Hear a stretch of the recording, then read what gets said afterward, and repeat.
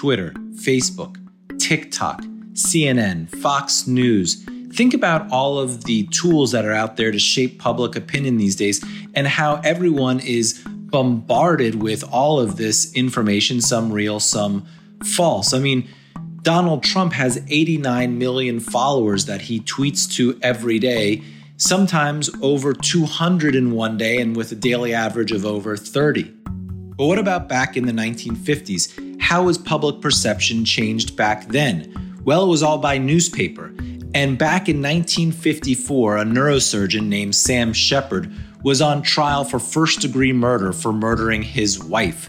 And he was convicted at that first trial, and it had to get reversed by the Supreme Court because of what courts called trial by newspaper. Shepard was really convicted by the newspapers before his trial even began. Along comes a young lawyer named F. Lee Bailey. He was only in his early 30s, and he took the case after the first trial, after Shepard was convicted, took it all the way to the Supreme Court and won, and then took the case to a second trial. This was, at the time, the trial of the century. Shepard became known as the character for The Fugitive in the TV show and the movie, and F. Lee Bailey's career was launched. He represented so many big clients over the years, Patty Hearst, O.J. Simpson, and so on. And it's a real treat today to talk to F. Lee Bailey, who's been doing this for so long and so well. This is the last episode of the season, so I'm glad we're ending it with a bang with Lee Bailey, and we'll get to it next on For the Defense. I'm here with Lee Bailey, who is known as the greatest cross-examiner of a generation. And I'm going to be discussing with him the case that really thrust him into the national spotlight, the Dr. Sam Shepard case. So welcome to the show, Mr. Bailey. Thank you. I want to start out just talking about how you got into the case. You were so young at the time. I think you were in your 20s, right? Like a good many things in my life, it was a fluke. I was 28 and had just been admitted to the bar 1 year earlier. And the Shepard family was looking for a lawyer that knew something about lie detection. And so they combed the country and they found two. The other one was in Alabama. He'd just been appointed judge. So they said, well, you're all we got. And I happened to be teaching at the polygraph school at the time, and a fellow who wrote a bestseller on Sam Shepard wandered over and talked to me for a while.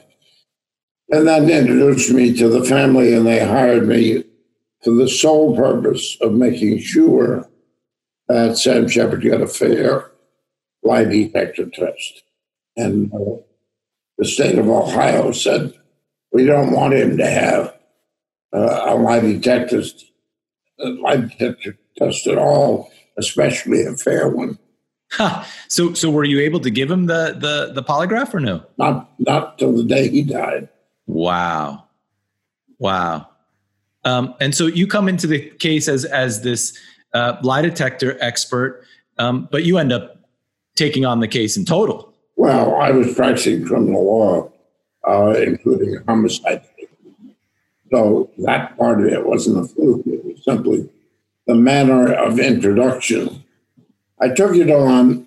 I went to the governor of the Ohio Supreme Court and said, look, if this guy didn't do it, you got to find it out.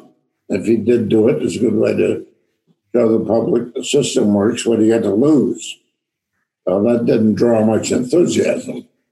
And I began to suspect that they knew very well that if he took a test, he'd probably pass it. Matter of fact, the police lieutenant in Cleveland said to me, he said, you're a young guy and you're getting a lot of publicity over this, but apart from that, why do you care so much about him being in prison? And I said, because I think the guy's innocent. And the lieutenant said, well, if he's innocent, I don't want to know it. Oh my God.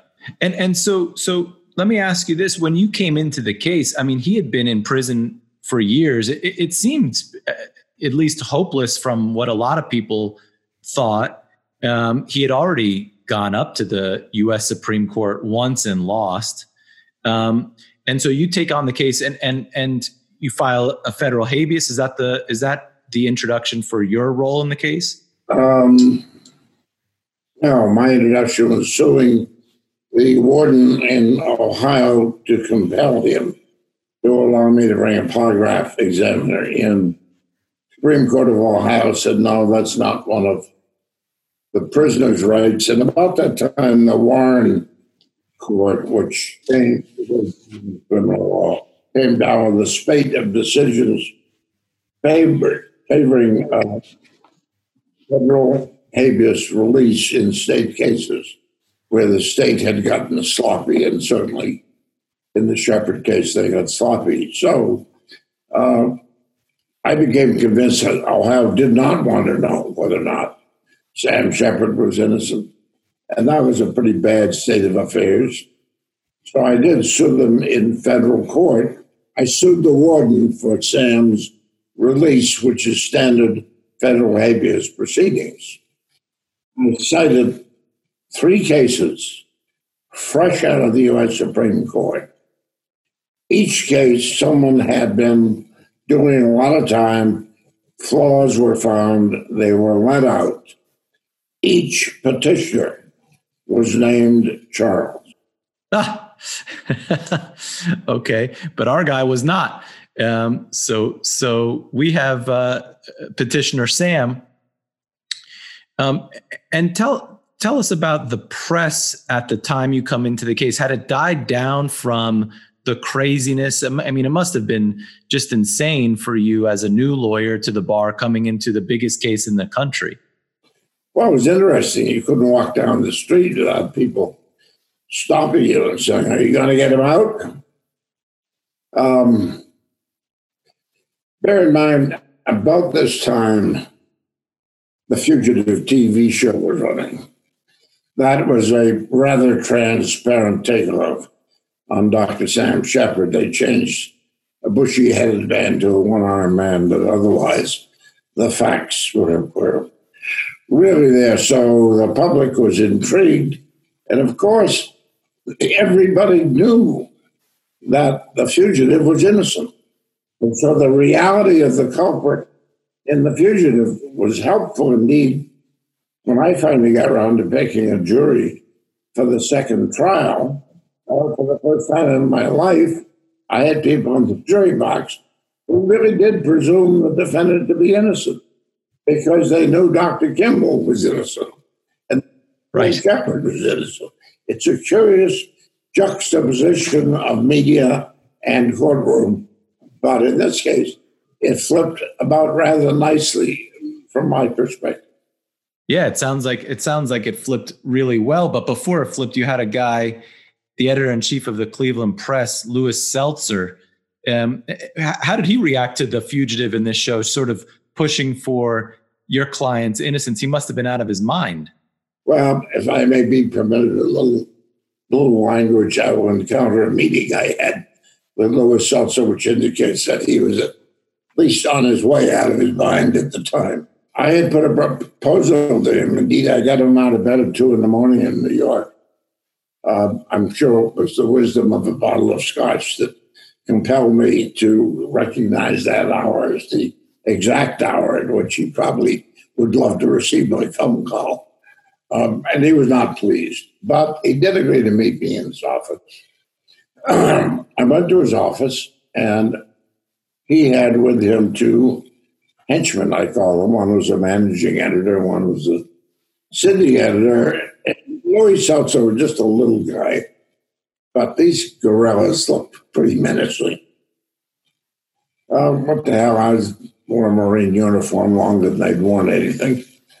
So I trundled in. I said, look, you have nothing to lose. Back a test. He turned one down during the trial by the cops. So back a test. If he passes, your heroes And he should have taken it beforehand. And if he flunks, you've been right all along.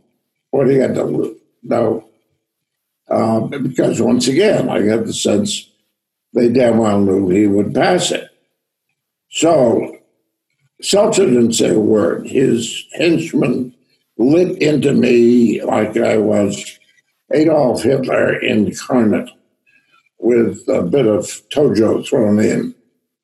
But he said, you're just another runny-nosed kid who's here to try and grab a few headlines, and then we won't hear anything more about you again. Indeed, we expect Harry over at True Magazine gave you a few bucks to come here and ask these questions.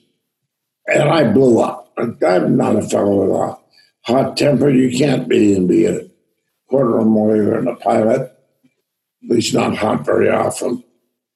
But I said, you guys don't give a damn whether he's innocent or not. So what I'm going to do is this. I'm going to go and get him out. After I get him out, I'm going to come here and I'm going to sue all of you, particularly you and Mr. Seltzer. And if you should die before I accomplish that, I am going to find you and pee on your grave. Oh, and how did he react to that? He was not pleased. So that meeting ends.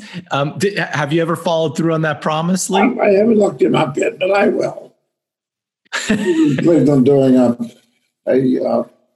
thing for Bill Shield about a year ago, and I was tempted to have him guide me to the spot, but then I was afraid maybe we'd draw a crowd. Gotta love that.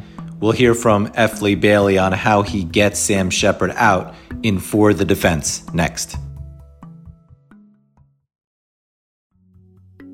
It's every young lawyer's dream to argue in front of the Supreme Court. I mean, that's what law school and lawyering is all about, getting that chance. And here's Lee Bailey in his early 30s with the biggest case in the country, and he gets oral argument before the Supreme Court.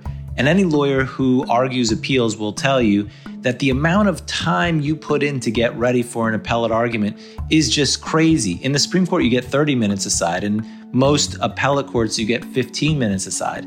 And you put hundreds and hundreds of hours into the preparation time for those 15 minutes because the judges can ask you whatever questions they want. Unlike in trial, where the trial lawyer has all the control, you question the witnesses, they have to answer you. No one can really stop you. In the appellate court, you have to answer the judge's questions. And so you have to be prepared for every aspect of the record of the case law and so on. And so it makes for a very nerve-wracking experience for a lawyer, and you have to spend tons and tons of time to get ready. You'll hear about how F. Lee Bailey got ready for his Supreme Court argument in the Sam Shepard case in For the Defense next. So, I started following the Supreme Court case before we get to trial number 2 of Shepard. I mean, you're in your 20s, you're just a year out of the bar, you take the case, you get all the way up to the Supreme Court and get to argue in the Supreme Court. I mean, it must have been the thrill of a lifetime to be able to do that as such a young lawyer. Arguing before the 9 wise people is an experience, one of the few in life I've encountered that's every bit as good as it's cracked up to be. You've got 9 very, very different personalities up on the bench.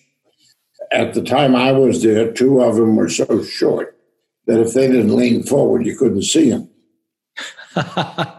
Black, they're both about 5'1", and the bench is halfway up to the ceiling. So, but if you caught their interest and you saw that little face pop up over the horizon, you were about to get a question that would knock you on your ass. I mean, these guys were both really tough questioners. But I felt very comfortable going in. Once the arguments started, I could see the other side wasn't prepared. The court kind of opened up by making a fool of the Attorney General of Ohio, who richly deserved it. He came in with what I call a tank Tom approach, a hotshot offering. He said to the 9 justices, when it was his turn to argue, he said, and I will be forgiven, I hope, for imperfectly trying to imitate his Ohio twang. And many don't have it, but he did, like Boston No-Show. And he said, Your Honors, he said, this is just like a case from Mr. Bailey's home state where a bunch of bleeding hearts kept the case alive years after it should have died. And Hugo Black interrupted him. He said, Mr. Saxby, are we going to have to decide that case to reach this one? We're talking about Sacco and Vanzetti, of course. Fantastic. He just didn't have anything to say. And Saxby ends up becoming the Attorney General of the United States later. I guess this unpreparedness didn't really hurt him in his bid to become the Attorney General. No, I've not seen it to be the case that government lawyers get promoted on merit. Very true and fair point. And so, today when we're waiting for a Supreme Court decision, we sit on our computers and we wait for the Supreme Court to push it through, and we see the cases come out on decision day. But back then, of course, you have to wait. How do you hear that you've won in the Supreme Court? All you do is worry. I mean, I was not terribly worried because I thought everything I read was pointed in my direction and that I would get a good decision. And I was not surprised when it was written by Justice Tom Clark. Really liked it anyway, as much as I saw him at a cocktail party about 6 months later. And he said, how did you like my opinion in your Shepard case? It was 8-1. And I said, I liked it a lot. I particularly liked some of your phraseology. He said, you should. I took it right out of your brief. That's great. I love it. And do they call you and tell you the opinions come out, or do you get it in the mail? How did you find out exactly? I think you find out because the clerk calls you just as it hits the wire. Got it. And then, of course, all hell must have broken loose because you're going to get another trial. And Sam Shepard's he's out on bond at this point, right? He was out on bond, yes. Prison wasn't so kind to Sam. I saw that his mom committed suicide while he was in, and his dad died. I mean, it must have been just brutal on him to be in. His dad died, then his mother committed suicide. It was extremely tough on the family. I dare say that had it not been for the extremely strong character backbone of Steve Shepard, who was the middle brother, that the case would have died and nobody would have brought me into it. Because bear in mind that the Shepards had been through 9 different proceedings before I got the case, and they were tired. They were sick. Of course. I mean, at that point, it must have seemed, extremely hopeless with all those proceedings and losses one after another. I mean, it's really remarkable. And then you have to get ready for trial number 2. And I suppose in studying trial number 1, you come up with a different strategy. By the way, in trial number 1, we have a pretty well-known lawyer who defended him, a guy named Corrigan, right? Well, he was well-known, but he was not well-qualified. Corrigan, unfortunately, was a labor lawyer. And he made a couple of mistakes in the Shepard trial, which were terrible. He allowed the state to ask Sam if the police offered him a lie detector test. And that should have been grounds for a mistrial. He didn't even object. And during the deliberations, the juror was calling home and talking to their families. And that's an absolute no-no, because you cannot contaminate those kinds of conversations to the point where the families attitude or opinion doesn't leach its way into the ground around you. Of course. And so, in preparing for trial number 2, it looks like you took a totally different strategy in your tack for trial number 2. Well, yes, totally different in this sense. I thought that the jury wanted to know who did it, and I thought that was fairly plain. And as a result of that, I put on a positive defense saying, no, Sam Shepard didn't kill his wife. His neighbor's wife killed his wife. And a couple of them after the trial told me they thought that based on the evidence, that made a lot of sense. So it was vindicated to a degree. But of course, there's one thing that's always bothered me, and I hope you too, about the criminal law, and that is if a guy walks in totally mistakenly accused, Lily White, hasn't done a thing wrong, the best we can get for him is a verdict of not proven, which to many means he got away with it, beat the rap. There is no such thing anymore as a verdict of innocence, meaning you didn't do it and they were mistaken to charge you. And although I've had juries come out and say that publicly, there is no form they can sign. And that's the way we vote. And do you think there should be something on a verdict form saying innocent? Certainly, because why should a person be condemned to be charged falsely and then, having been acquitted, like Lizzie Borden, for instance, live her or his entire life with a cloud of suspicion still firmly in place? They beat the rap. And do you think in the Shepard case, in the second jury, they would have, if that had been given to them, they would have marked off innocent as opposed to not proven or not guilty? I think it would have been a good shot. They would have done that. I'll tell you why. The foreman of the jury was a 33-year-old engineer named James Mitchell. And he was a sharp guy. And Cleveland was divided into those who had been around in 54, thereafter when the Shepard case is taking place, and those who were new to the scene and didn't come with the kind of innate prejudices that you find in embedded prejudices in criminal cases. And they listened carefully to the evidence. To them, it made no sense at all. It looked to them like the state had shown that Shepard was not guilty. And indeed, 2 of your Ohio Supreme Court justices, perhaps the 2 most influential in 1956 in the first major case, Taft and Hart, both said they thought the state had proven Shepard innocent with its own evidence. That's an extraordinary position for an appellate court to take. I don't think I've ever seen it before or since. But I think the majority of the younger jurors felt that way, and if we'd had available to them, you can choose innocence, but he didn't do it, somebody else did, that some of them certainly would have chosen that.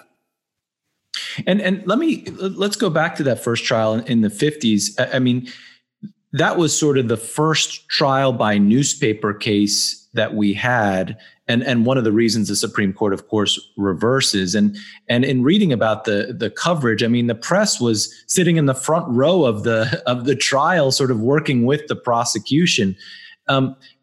In trial 2, how does the press work? Are they as involved, or how does the press interact with the prosecution in the case in trial number 2 where you're fighting?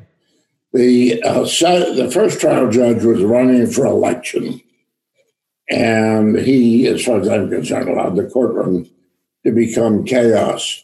The second judge was a man I was afraid of to begin with, because I asked him to change the venue up to Toledo, where I had found a fairly good attitude among the people on the street. And many of them thought Shepard should have been acquitted. the first time around. He would hear none of it. And he said, Mr. Bailey, I understand your legal reasoning, but I think it's important that the city of Cleveland prove that it can give a fair trial after the Supreme Court has said we failed to do so. So I'm going to try the case right here. I know it's had a lot of notoriety. I'll be liberal with the challenges that I allow you. And if there's a special problem with the juror, the case has been hanging around 10 years now, actually 12.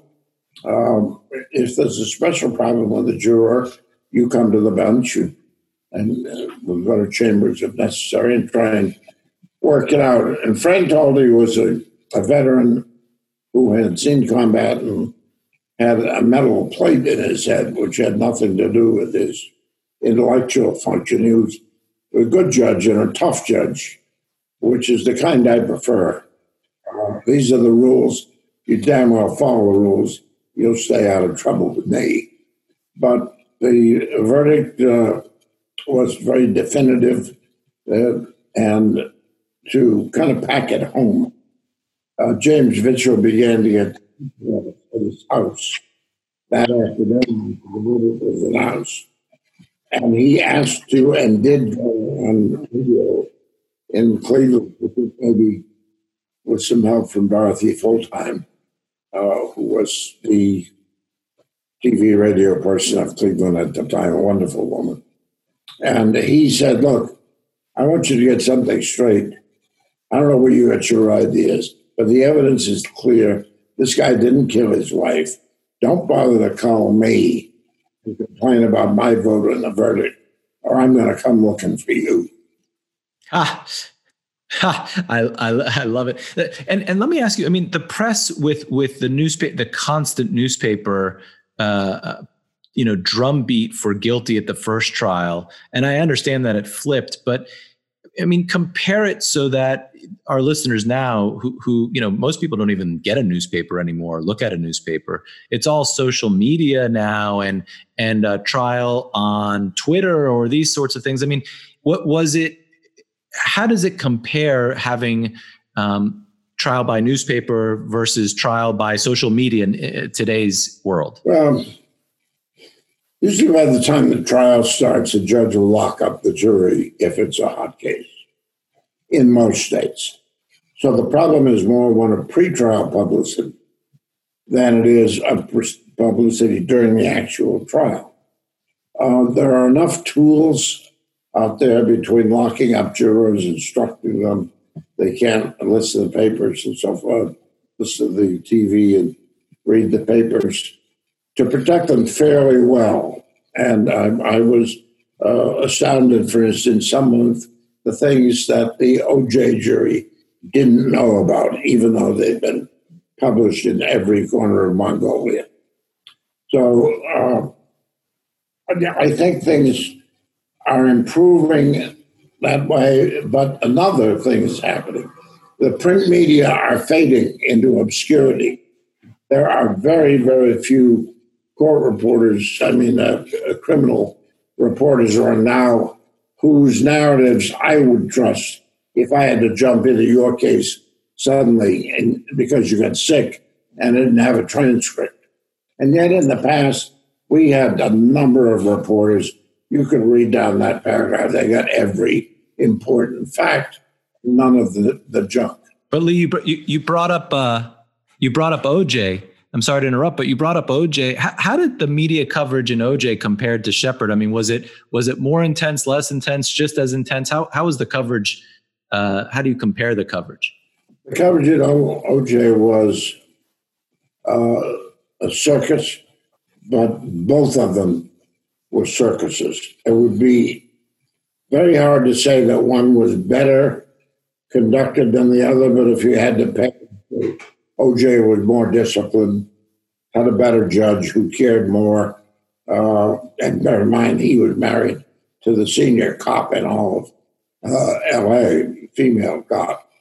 But I think he gave a better trial. Judge Blythen gave a lousy trial to Sam Shepard. And to compound it, not only was he running for judge, re-election, which I think is terrible. Never be on the campaign trail, on the bench in a live case. Same time, but the prosecutor was running for judge. And I found that a little bit to stomach, too. As a matter of fact, I'm sure I'm not remembered with affection for it, but one fellow said to me, well, what's your view of Cleveland? This is after I first got acquainted with the case. And I said, so far it's shaping up as the biggest hick town in the world. Let me ask you, since we're talking about OJ just for a second, and we'll get back to Shepard, but would you have wanted on the OJ verdict form for the jury to have an option of innocent, or would you have asked for that, or no? Absolutely. I think we would have gotten it too, because I'm about to come out with a book about OJ, very detailed in the mechanics of how the verdict developed and why I knew the day before that the verdicts were both favorable when Johnny Cochran and others were sweating and betting and doing everything to the contrary. But my experience combined with the mechanics of the way the verdict was produced, meetings with the judge, then meeting the juror, et cetera, pretty much told me what was in the envelope. It is apparent that the jurors concluded of the several defenses they had that were optional to them. The jurors concluded that he had no opportunity to commit the crime. And the first element of any criminal case is opportunity. There must be opportunity. If there's no motive, that doesn't kill the case. There need not be. There can be a random killing, but there's got to be opportunity. And they concluded OJ just never had the chance. So even if he were Satan reincarnate, he didn't do these killings. And getting back to Shepard for a second, when you talk about motive, a big feature of trial number one was that he had a motive because of his mistress, which he denied and lied about. And then when he testified, he had to, I think, meekly admit that he lied when initially asked. Is that one of the reasons you didn't call him at trial number two, or what was the thinking there? You'll hear why Lee Bailey didn't call Sam Shepard at trial number two in For the Defense next. So Sam Shepard testified in trial number one and got really hurt, and many say, in addition to the newspaper stuff, that's why he was convicted. He just didn't do a great job at trial number one. You're going to hear why Lee Bailey didn't call him in trial number two, but one thing I wanted to point out was how much more difficult second trials are than first trials. And most people don't understand that at a second trial, the government has heard everything that the defense has put forward. So they're ready for the defenses. They're ready for the defendant if he's testified. They're ready for the surprise witness and testimony. So second trials are very, very difficult. But in this one, Lee Bailey changed the strategy and didn't call Sam Shepard, and it really helped him out at this second trial. And you'll hear what happens next in For the Defense. Now, the reason I didn't call Sam was actually manifold. Number one, he spent 10 years in prison for a crime he did not commit. I'm satisfied beyond any doubt. I think most people are now. Now, that's 10 tough years. That's called hard time. That changes your personality. You become a survivor. Then you get out and half the people said, well, we know you did it. You got that smart-ass kid lawyer, got you out. But he still did not get redemption by a long shot. And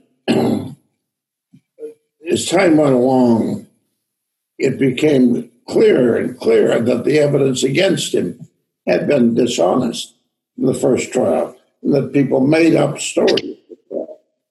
Not that they didn't do that in the other case. So his publicity in the courtroom was execrable. His headlines in the daily paper denouncing him as guilty during a trial when the jury was not ever instructed not to read was execrable. Shepard wins that round hands down. The problem with OJ was the print reporters, with the exception of a couple, Linda Deutsch being one of them from AP, the print reporters were pretty much a dying breed.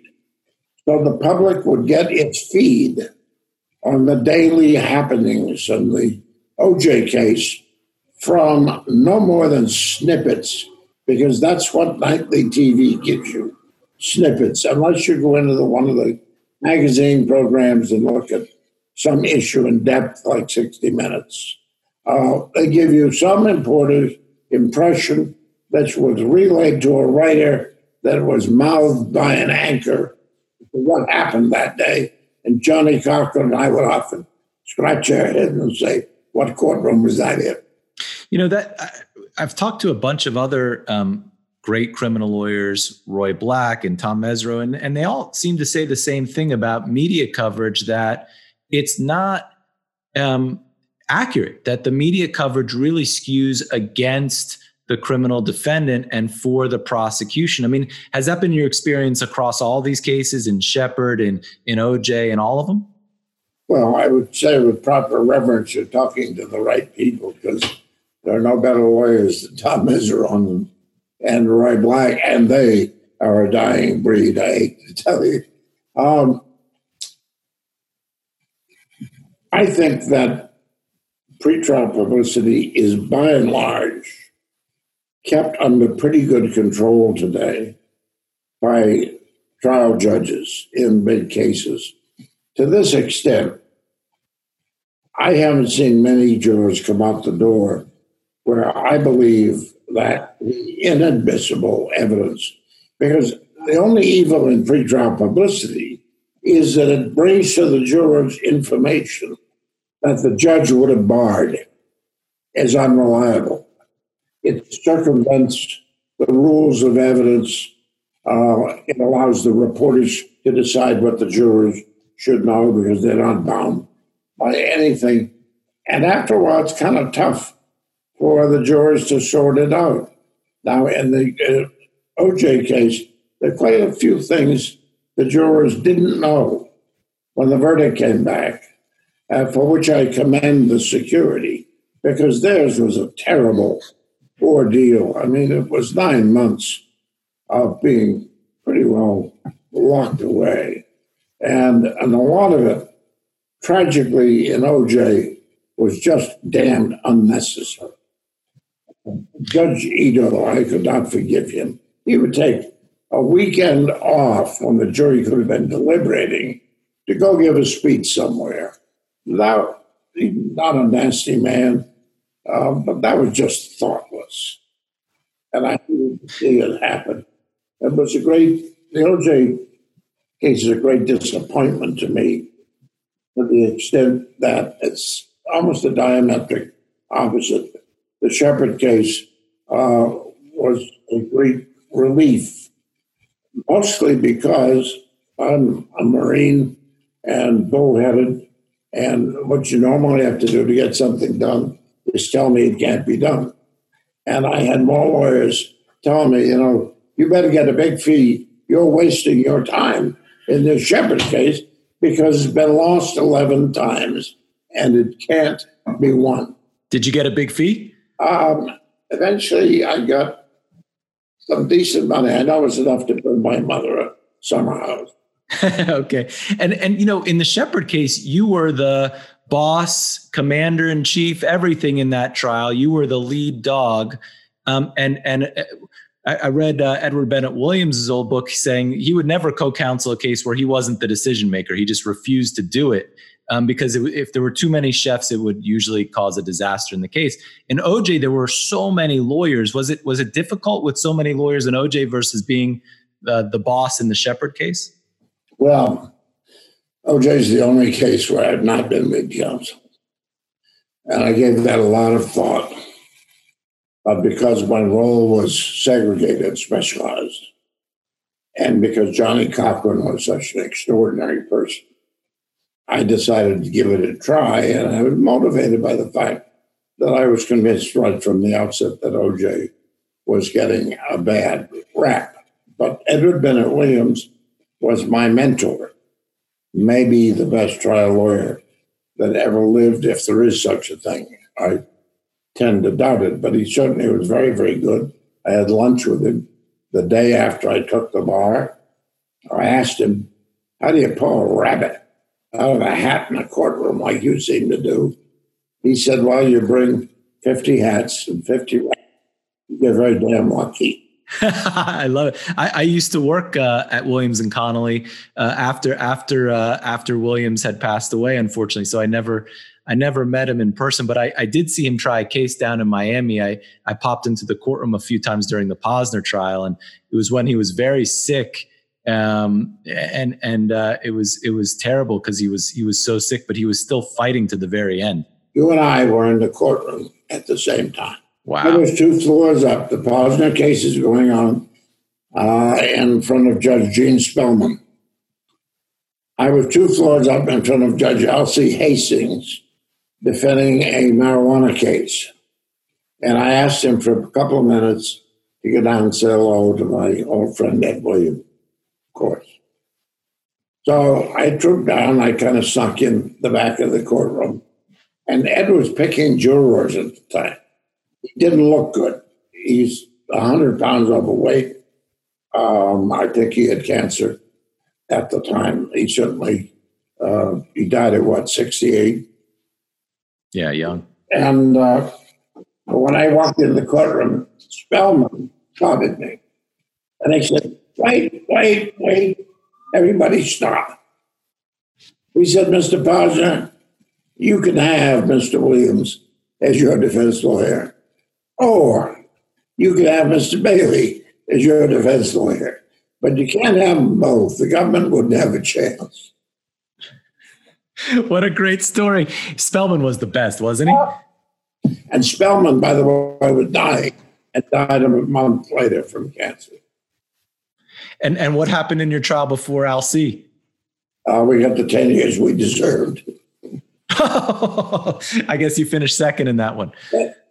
Now, we got caught bringing a DC-3 into the coast of North Carolina, and we were in the airplane, so the defense has become difficult, as you know, at this point. They sure do, but so back to the Shepard, where you have a defense. I mean, in that case, you said you started pointing the finger at a woman named Esther Houck. But a bunch of people thought it would have been Richard Eberling who might be the better suspect. And in that, the reason why is because his blood was, I think, found in the house. Why didn't you go with Eberling as the suspect as opposed to the woman? Well, there were too few reasons to think that Eberling just chanced upon Marilyn Shepard. Had sex with her, got her pajama leg off one leg without tearing it. Eberling, to me, just didn't fit the pattern. This was the work of a crazed woman or an adolescent boy. And I deduced that along with Dr.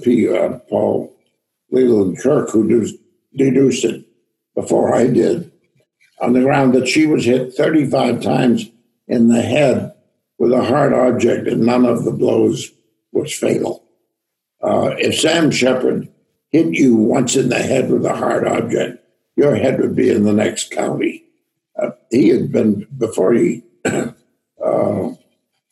in trouble, he was always physically very, very active and adept, played sports whenever he could. He was just kind of the neighborhood good fellow jock. And Lee, in talking to all these lawyers, one of the big debates that we've been having is how much do you rely on reasonable doubt in your closing? In your case, in the Shepard case, you pointed the finger at somebody else, but you also still talked about reasonable doubt quite a bit. How important is it in a criminal trial to make sure the jurors understand reasonable doubt? Or is it more important to say, we've proven to you that the person is innocent? That's a delicate question. There is no correct answer because I don't think I would make that decision until I stood up and began to give my final argument. It would depend on the equipoise of things at the time. If you felt that the jury really liked your defendant, I'd go for the innocent verdict if it was available, because that element usually has to be there. If they find he's kind of a scruffy guy who probably in the wrong place at the wrong time, they don't like him enough to find him innocent. They'll find him not guilty. But you have to build a structure to the point where you're at not guilty before you want to try to leap any higher. Some will just sally on by as if the not guilty were given and they expected the Medal of Honor. And that's not the way to approach a jury. But it certainly has been effective, in my experience, to explain to them to the extent the judge will let you, and judges vary a lot in this respect, to explain to them or invite them to reflect on the agony you go through when you and your family every day are pointed at with whispering fingers as someone who did something very bad in the community. How does Lee Bailey bring Sam Shepard home? We'll find out in For the Defense next. In the next segment, you're going to hear about a cross-examination that Lee Bailey does of Sam Gerber. And just to give you some background, Gerber was the coroner in the case who at the time did an inquest and found enough evidence to say that Sam Shepard was the murderer. And one of the main pieces of evidence that the coroner Gerber relies on is all of the blood spatter and other evidence he says leads him to believe that the murder weapon was a surgical device. Well, Lee Bailey cuts right through that during his cross and crushes Gerber. And you're going to hear about that cross-examination in the next segment of For the Defense.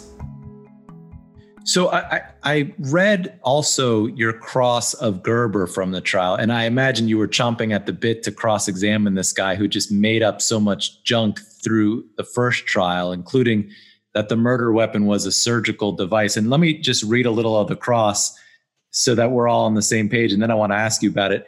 You said to him, well, now, Mr. Gerber, what kind of surgical instrument do you see here? You were referring to the blood imprints on the pillow, where at the first trial he said, this was a surgical instrument. He says, I'm not sure. Would it be an instrument you yourself have handled? I don't know if I've handled one or not. Of course, you've been a surgeon. Have you, doctor? No. Do you have such an instrument back at your office? No. Have you seen such an instrument in any hospital or medical supply catalog or anywhere else, Dr. Gerber? No, not that I can remember. Tell the jury, doctor, where have you searched for the instrument during the last 12 years? I have looked all over the United States. And you didn't describe this phantom impression as a surgical instrument just to hurt Sam Shepard's case, did you, doctor? You wouldn't do that, would you? Oh, no. I mean, what a cross and what a moment in the trial. Was that the turning point of the trial? No, I think it was one by then, but, I was waiting for this little rascal because he was particularly offensive in dealing with Shepard. He held an inquest and then threw Shepard's lawyer out of the room just to show what a powerful man he was. So I couldn't get Seltzer on the stand and punish him. But I figured we'll get one of the little guys. And if they'd been smart, they'd have kept Gerber off the stand, forgotten the surgical instrument. They had nothing but grief waiting there. They knew there was no such thing. A gazillion doctors had told them there is no such thing, and he's going to get cremated. And so I said, the hell with it. If he's stupid enough to walk into the courtroom, let's warm up the room. And you just you punish him at that point. But he didn't have anywhere to go. What else could he say? Oh, I looked in Indiana. Oh, where in Indiana? Tell me the name of the doctor. They give me a picture of where you looked. Give me a picture of the kinds of things you found that don't fit. He could have danced all day. He was better off, really, to take his castor oil in one teaspoon. So Lee, you talked about, when you get the verdict, excuse me, that you feel a sense of relief. And I know that feeling after not guilty verdict. A lot of times, instead of having huge parties and celebrations, it's just a huge relief off of your shoulders when you have this man's life in your hands and you finally win. Is that what happens after the verdict? I mean, it's just, like a release. If there is a common experience that comes hard on the heels of the publication of the verdict in a criminal case, it's true to a lesser degree in a civil case if the stakes are high enough, but mostly it's criminal cases. I have noticed over the years two different sensations, and they're fairly dependable. If, after a tough trial, there's been a conviction, I usually wind up at the end of a trial while the jury's out feeling as tight as a drumhead, like everybody had turned the screw until the drumhead was about to rip. And if there's a conviction, I just stay tight because the fight is on, nothing has changed. We're just going to a new level to do an appeal.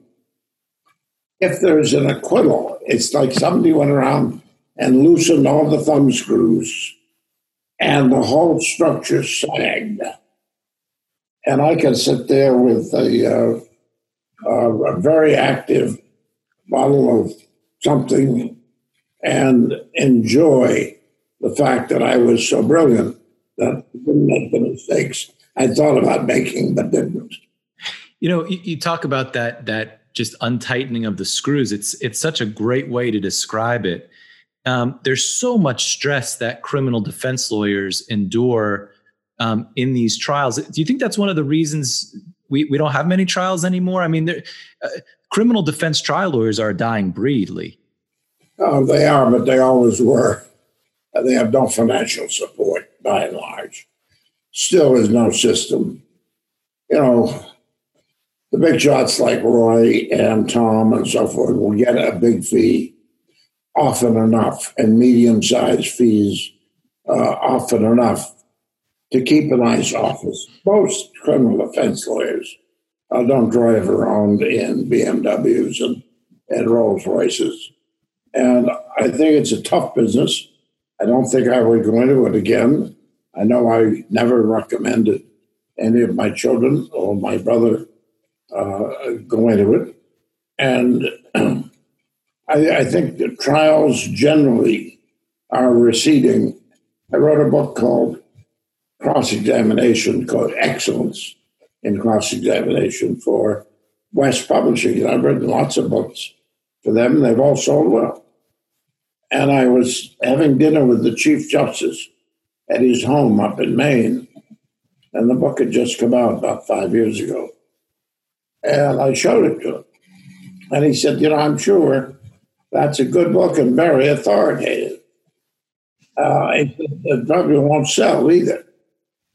And I said, Chief, you're breaking my heart. All my books sell. Why do you think it won't sell? He says, because nobody goes to court anymore. But I mean, it's sort of sad that we're not going to court anymore. And I mean, how do we? What books and what trials should young lawyers be looking at so that they can learn how to cross-examine like Lee Bailey? That would be a very good book to start. There's another one called The Art of Cross-Examination by Francis Wellman, which has been around for years but still good. There's one called The Art of Advocacy by Lloyd Paul Stryker. They were both New York lawyers. They were both pretty vicious cross-examiners, but capable. And then there are a number of fictional accounts which I think are instructive. Not all totally fictional, but I'll just reel them off. The movies, Anatomy of a Murder, Witness for the Prosecution, To Kill a Mockingbird, and QB7, which is a civil case for libel. Leon Uris was sued for saying that a certain Middle Eastern doctor was a monster. They are excellent examples of good lawyers at work, but there isn't any training ground now that I know of. Used to be when the military was more active. If you could become a military trial counsel right out of law school, that was a lot of good experience. Today, most people become public defenders and prosecutors, but very frankly, not very many of them become superstars, as you would well know. And you live in a community where there are lots of good trial lawyers. I mean, I owe a great moment in my life to Bill Hicks, chairman of the Orange Bowl, who put me in the 50-yard line for the Jets-Colts game in 1967. Wow. Wow, I love it.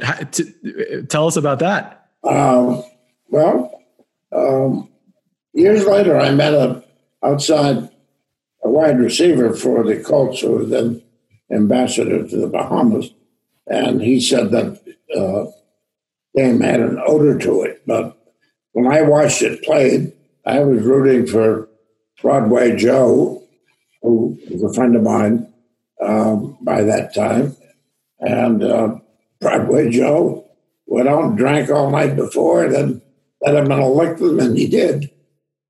It's great. Let me ask you, Lee, we've talked about some of the great lawyers, Johnny Cochran, Edward Bennett Williams, Roy Black, Tom Mesereau. Who are the other great criminal defense lawyers that you've seen over the years? Well, just down in your criminal defense lawyers, I certainly put Williams at the top. Charlie Bellows of New York, long gone Grant Cooper of Los Angeles, Percy Foreman of Houston, who tried 715 murder cases, Racehorse Haynes of Houston, who was the trickiest little lawyer I ever saw in my life, but a very good one and a good friend of mine. And you run up the string. Sometimes they stay in the limelight for a career, and sometimes it's just one or two cases that escalate them to the front pages, and then they fall off. I was told when I started out that when lightning strikes once, the community is not that fascinated. And it is certainly true that when the Shepard case was tried in October, second trial of 1966, 2-week trial, he was acquitted. The next week in New Jersey, we tried Dr. Coppolino, also a doctor, for murdering his wife. He was acquitted. Theo Wilson, who was the scion of the print reporters, worked for, I think, the New York Daily News, said, now we're going to have to be watching. Lightning doesn't strike twice. And it did. Well, and she was at every other trial I had of importance, along with there used to be a great crowd of print reporters, and I lament their loss because they're not out there anymore. Lee, let me ask you, as we're finishing up, since you're the lie detector expert, and we've talked about OJ, I read that there was some controversy over an OJ polygraph. Can you talk about that or no? Yes, and I read the special chapter on it in my book about OJ. It's coming out hopefully before the end of the year. And it'll be the most documented book on the case so far, about 8 that have been written. I say that simply because every fact that I allege as having been brought out in the trial, I have endnoted to the transcript. So you go right to the spot where it was said. But the polygraph was something that Bob Shapiro screwed up royally from the very first moment. When he had it fubart, he called me to try and get me to straighten it up. I stopped it. OJ, of course, wound up in jail a day later. On two subsequent occasions, which I described, we tried to give OJ a polygraph test. And I dare say the issue is not dead yet. The question has become, and here's his situation. He said when he was a kid, I would like to find whoever did this. I suppose any father might have been said the same. He immediately began to get criticized for failing to solve the case, and not putting up lots and lots of money and so forth. Well, he didn't have any money. The Goldmans had a lien on all of it. So I began looking for others who would put up money as a reward only for the capture or the information leading to the capture of anybody involved, not just the killer. I thought there were more than one. If they would put up the money, OJ would give them, for Dar, the rights to a polygraph test without knowing what the result was. And, people like the National Enquirer feed on stuff like that. And there was a time when I thought it was going to go forward. It didn't, but I've got another 50 years to live, I'll figure. Fantastic. And here's to another 50 years. I really want to thank you, Lee, for doing this. This was great. I love the stories. And here's hoping that we can revitalize criminal defense lawyers into going to trial again and fighting like you have for such a great long career. Let's do that. And let's both rush out of the room and don a mask. Nice seeing you. Thank you. Well, that's the end of season 1 of For the Defense.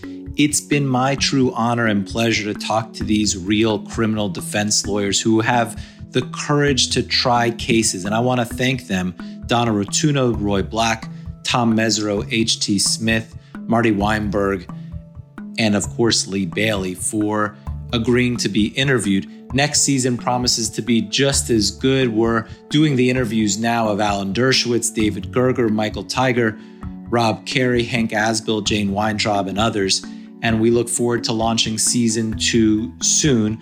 I want to thank my partner in all of this, Raconteur and Alfred Spellman, for backing and producing these episodes. And I'm very excited to talk to some more true criminal defense lawyers next season. I wanted to thank all of you for listening, for sending me your comments. Please keep them coming, and I will incorporate them into the interviews for next season. And again, thank you for listening to For the Defense. It's been a lot of fun for me. I hope it was for you as well. Thank you.